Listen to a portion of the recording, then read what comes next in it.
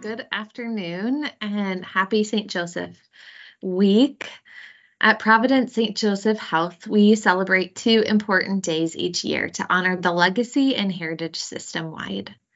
On September 23rd, we recognized Emily Tavernier Gamlin, Sister of Providence foundress. And on March 19th, we recognized St. Joseph, namesake for the Sisters of St. Joseph. This past November, I had the privilege of going to Israel and visiting the area where Mary, Joseph, and Jesus lived. There were photos, there were artwork of Joseph portrayed as a father. I thought to myself, how rarely I see these photos of Joseph playing with Jesus. However, that must have been a large part of Joseph's day-to-day life, was spending time with his children. When I reflect on St. Joseph and what was important about him and his characteristics, that our Sisters of St. Joseph chose him to be their namesake, I reflect on his quiet humility. There are hardly words spoken, but we know of his integrity. Other words that we might choose are love, servant, provider, accountable, protector.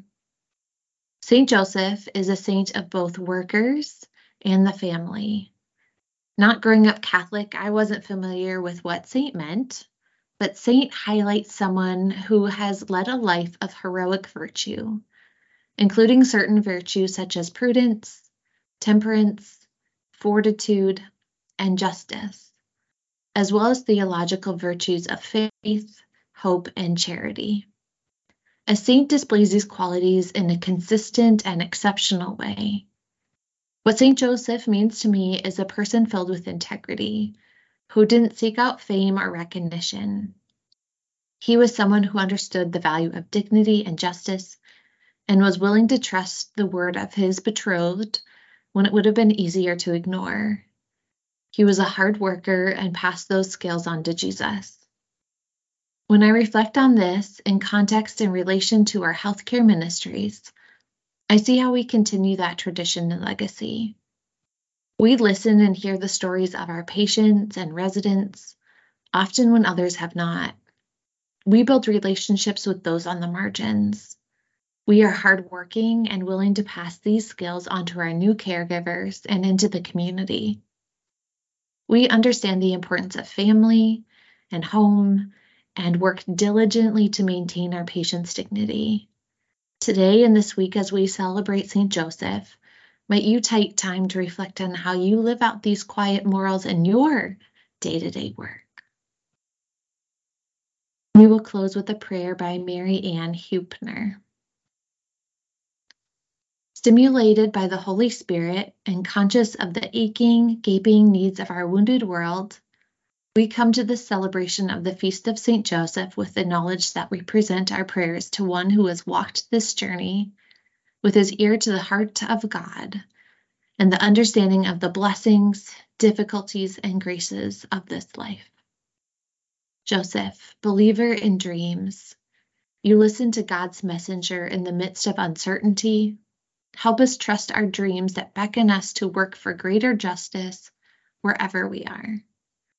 Joseph, immigrant traveler, you accompanied Jesus and Mary on a perilous journey to a new and strange land in the midst of great danger.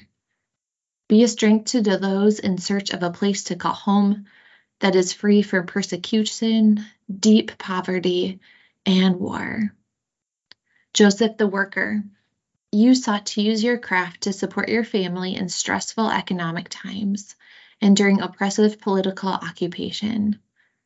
Be a source of encouragement to those who are weary with the loss of work, discouraged with the lack of opportunities, and fearful about their future and that of their families.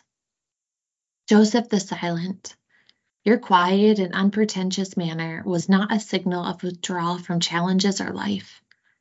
Rather, it was a sign of your willingness to be open to others and trusting of their journey with God. Guide us with your wisdom so that we may follow your footsteps as engaged, loving, and wise companions to all those God may put on our path. St. Joseph, pray for us. Be with us. Amen.